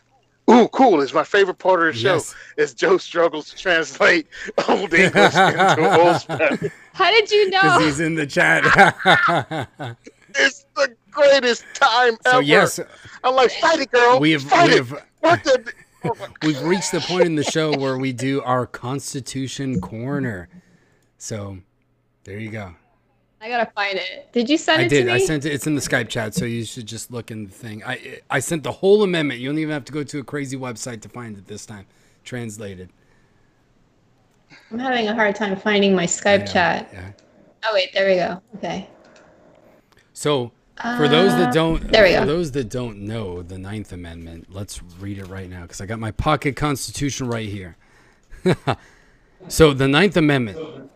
Let's bring it up right here. Is that amendment? No, I'm looking at the 14th. These Roman numerals always trip me up, man. So there we go. Okay, IX. The enumeration in the Constitution of certain rights shall not be construed to deny or disparage others retained by the people. It's a nice and simple one, actually. All right. So here we go. Enmienda número 9. No por el hecho de la Constitución enumera ciertos derechos ha de entenderse que niega o menosprecia otros que retiene el pueblo. There you go. Okay, I didn't do that. No, that was a good one. That was a good one. I keep saying I'm gonna practice this before, but I never. I'm sorry. In the show, and again, when you have good friends on, the show goes so quickly. So I just looked and I was like, oh my gosh, it's almost 9:00. It's time for us to do the Constitution segment. I think that's great, though. I love this part of the show. I'm scared. There's like some amendments that are like really long. I'm like scared of getting to those. Oh my God, the 12th Amendment. Have you seen the 12th? Yeah, we might have to split the 12th Amendment up over a few weeks. So. No. You'll do it. You practice for that one. I'll practice that one. I promise. I promise. And more than once, maybe. Joe's gonna cop out and like record it and just play it. She's gonna straight lip sync the reading. That's a good idea. I didn't think about that. That's actually a good one. We got the magic of editing here. We can do that. I've done some crazy stuff before. So yeah. So Tony, where can everyone find you? Where can they follow you? How can they support you? What's the best way to do it? All right, I'm doing a little bit of everything, but I want to go ahead and say you can find me on Instagram at Simon Says Train. You can find me on Facebook at The Second Is For Everyone, also at Simon Says Train. You can donate to us at diversityshoot.com. Also on diversityshoot.com, you can listen to the 2A4E podcast, which is on most podcast apps, and is also on our YouTube channel, which is Simon Says Train. If you want to donate, we have GoFundMe, we have PayPal, we have what's the thing? Patreon. We give away cool stuff on Patreon. I also do another couple of podcasts, which is the self defense. I'm on the Self Defense Radio Mm-hmm. Network, and I forgot the name. Gun Stories, something like that. Where we talk about self defense, individual self defense, and 4 stories that happen every week. We have that on the Self Defense Radio Network. I'm also on the Firearms Radio Network with Gun and Gear Review Mm-hmm. podcast. So if you want to hear the stuff I do, great. If you want to support our advocacy, awesome. I appreciate it. And thanks for having me on. Hey, guys. no, it's our pleasure. Tony's A pleasure. Tony's been awesome from the start, like you heard. He's been extremely encouraging. We met him at the Second Amendment rally, and we had the opportunity that when we went to SHOT Show, we actually got to stay in a house with he and Argo J. So we got a lot of great opportunities to really get to know Tony. Tony's actually given us a lot of pointers in the background on the podcast as a podcast veteran himself. So a lot of the technical issues that we would have had otherwise, besides the one that we've had, we definitely would have not have overcome those if Tony had not given us a few pointers beforehand and let us know some of the ropes of some of the mistakes that you can run into when starting a podcast.